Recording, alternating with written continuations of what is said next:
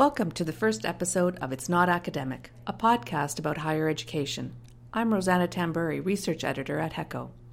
Access to post-secondary education remains beyond reach for many students, those who are low income, older, single parents, first generation, and Indigenous. One of HECO's research priorities is to improve access for these underrepresented groups. Access is also the focus of our upcoming conference to take place April 19th and 20th.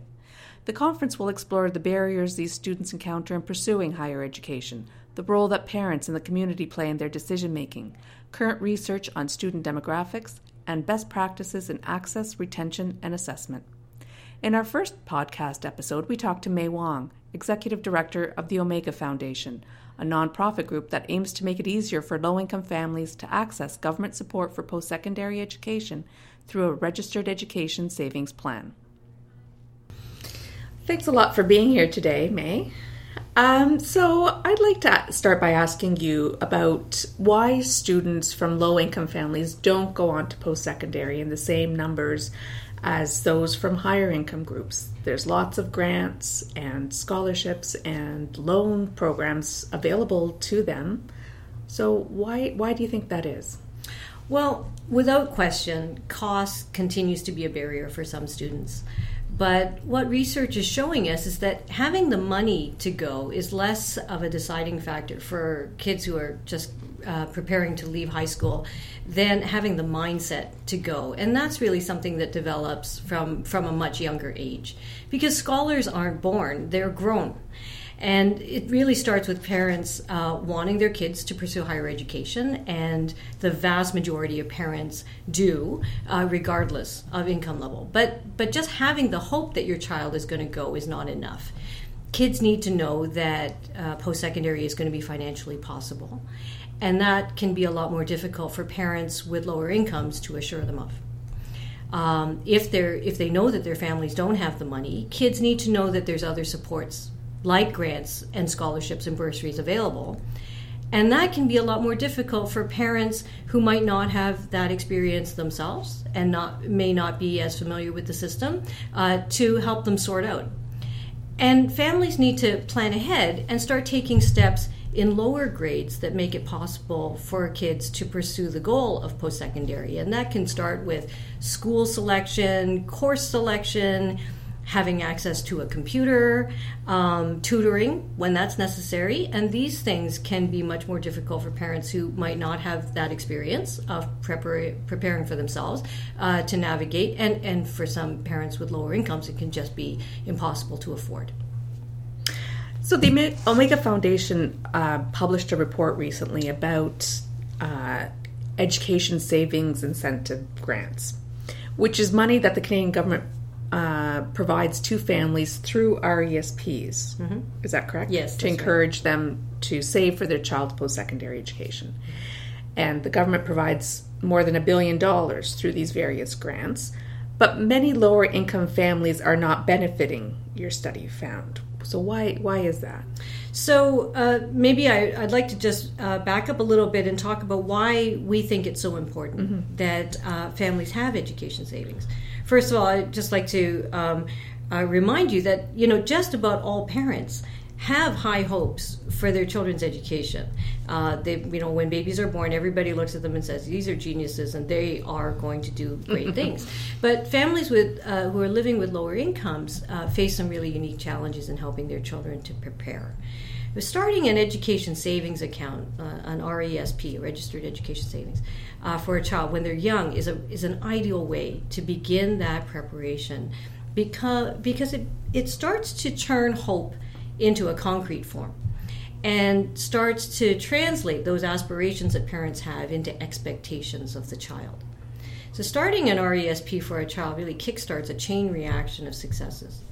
What we know from federal data is in the history of the RESP is that just opening an account has proven very effective in motivating families to save.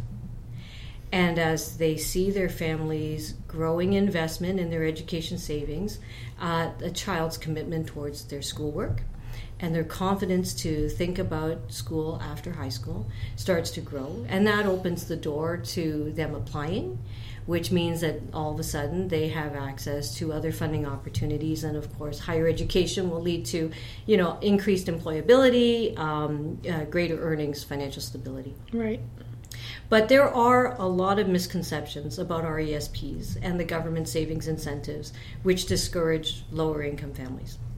We all need to do a better job of raising awareness and providing good information about how RESPs can work for low-income families. And some of those examples are, for instance, you don't have to buy an RESP. You often hear people talk about buying an RESP. You don't have to buy an RESP. You can open an RESP actually with no fees at all.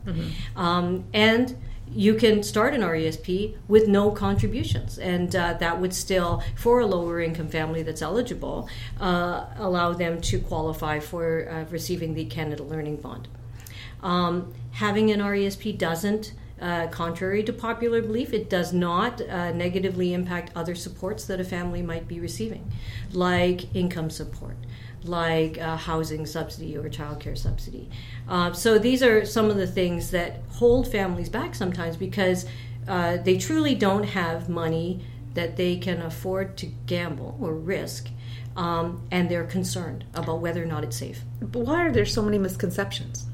Well, I think that part of it has to do with the chronology of the evolution of the RESP. The tax sheltered account by itself came first. So for the first few years of the RESP's existence, it did nothing but provide a shell for tax-sheltered savings. So who would that appeal to? It would appeal to people who were trying to shelter savings, who had savings to shelter. Higher income people. Right. And then the next thing to be introduced was the Canada Education Savings Grant, which is purely a matching grant. It takes money to trigger the matching grant. So I think from that came the misconception that you have to have money to put in order to get any kind of incentive from the government. But in 2004, the federal government, recognizing that lower income families were just not benefiting from the federal system at all, introduced the Canada Learning Bond. And the beauty of the Canada Learning Bond is that it doesn't require any family contribution. And as I said, an RESP itself can be opened at, for instance, any major bank for nothing, no fees to start it up or to maintain an account. The Canada Learning Bond is the first contribution. So if a family opens the account for a child who is of the right age, eligible age, the federal government will start to put money in it.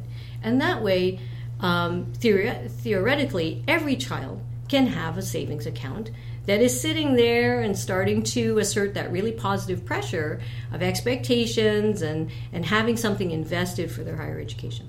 Right. Theoretically, though, right? Because as your study found, there's more than 1 million children who would have benefited from this program, the Canada Learning Bond, but who were eligible to receive it and didn't. That's right. So why is that? So, there has been steady growth, but we think it's still far short of where it should be. To date, there's been about 850,000 children who have benefited from the Canada Learning Bond, but there are over 2 million who are eligible, who have been eligible at one point or another. So that's about 1.5 million children are owed something in a Canada Learning Bond, at least one payment of it, but their families either don't know about it or don't know how to access it. Mm-hmm. So these are all children who were born in 2004 or later, whose families have a household income of approximately $45,000 or less. And it's retroactive, so it doesn't matter if the family's income is eligible this year.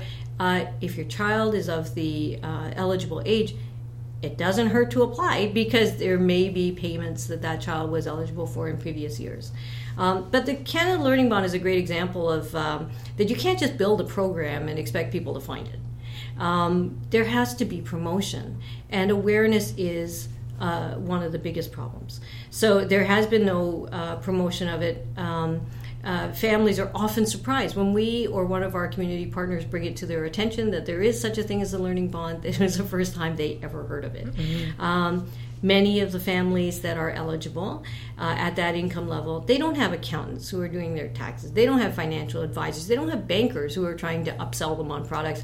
And they may themselves have no experience with banking or investing. And many of them find government and financial information difficult to understand in English or French. So if the government, really wants eligible families to get their bonds, they have to do a better job of promoting it, of dispelling the myths that are lingering about RESPs. And about, one of the great ways to do that is making sure that all those helping professionals who interact with eligible families every day understand the Canada Learning Bond and know how to help families navigate to get it. And that's one of the things that the Omega Foundation's Smart Saver program does, right? It tries to raise awareness about RESPs and the Canada Learning Bond among low-income families. Right. How does it do that? Well, for us, the strategy that we take is really through those helping professionals, the intermediaries who make up our voluntary sector and service sector, who are the ones who have trust relationships with eligible families. Because of the number of misconceptions and the fear of finance that lingers for a lot of families who may be eligible for the Learning Bond, we thought that it would be best to work through those professionals that they trust, whether they are frontline workers in income support programs, in their children's schools, at the health center, at their church. These are the people that that families turn to for good information about public programs, about services that might help their family. And so what we do is try to make sure that those frontline services are familiar with how the Learning Bond works, familiar with how RESPs work, and have an easy way to help families to get it. So we run an online application. Our system is back-ended by 7 financial institutions. All of the major banks, BMO, Scotia, Royal, TD, and CIBC, as well as Meridian Credit Union here in Ontario, Vancity in BC. And what we do is we provide an online application. It's very user-friendly. It's very visually intuitive. It's multilingually supported, that allows a family to sort of put in the basic information to apply for the Canada Learning Bond. What it helps them to avoid is what we found was often a very awkward first interaction at a branch. With the bank. They walk into a branch, and what we were hearing when parents would walk into a branch, they would ask for the Canada Learning Bond. Well, when take-up is only 30% across the country, you have a lot of branch staff who've never heard of it, never come across it, and a lot of times the information that they were getting was not correct, or they didn't know it, or wasn't helpful. So the online application provides a warm introduction. They select the financial institution that they want to work with. We have no recommendations for them. We're totally neutral, and but it allows us to communicate that such and such a family wants the Learning Bond for this child, and to send that to the financial institution, who then follows up with the family to get the paperwork done and to get their application in. A financial institution of their choice. Of their choice. Yeah. So your program depends a lot on community partnerships. Yes. And getting the word out. So how can interested groups get involved if they want to help out? Well, they can find us at smartsaver.org. They can call our office. We are always recruiting more community partners to help in our community-based marketing. We work with community partners across the country, and they're a very diverse lot. Everything from a neighborhood food bank to a regional government might be one of our promoters. And what they're doing is they're providing good information to the families that they serve about the Canada Learning Bond and how to get it, how to use the online application. And in exchange, we help them out with a direct link to the application that they can embed on their website. We can help track for them. We can help defray costs. So, and that way families are really getting the information from a source that they will trust. Sounds great. Thanks a lot for coming in and talking to us about it. Well, thank you.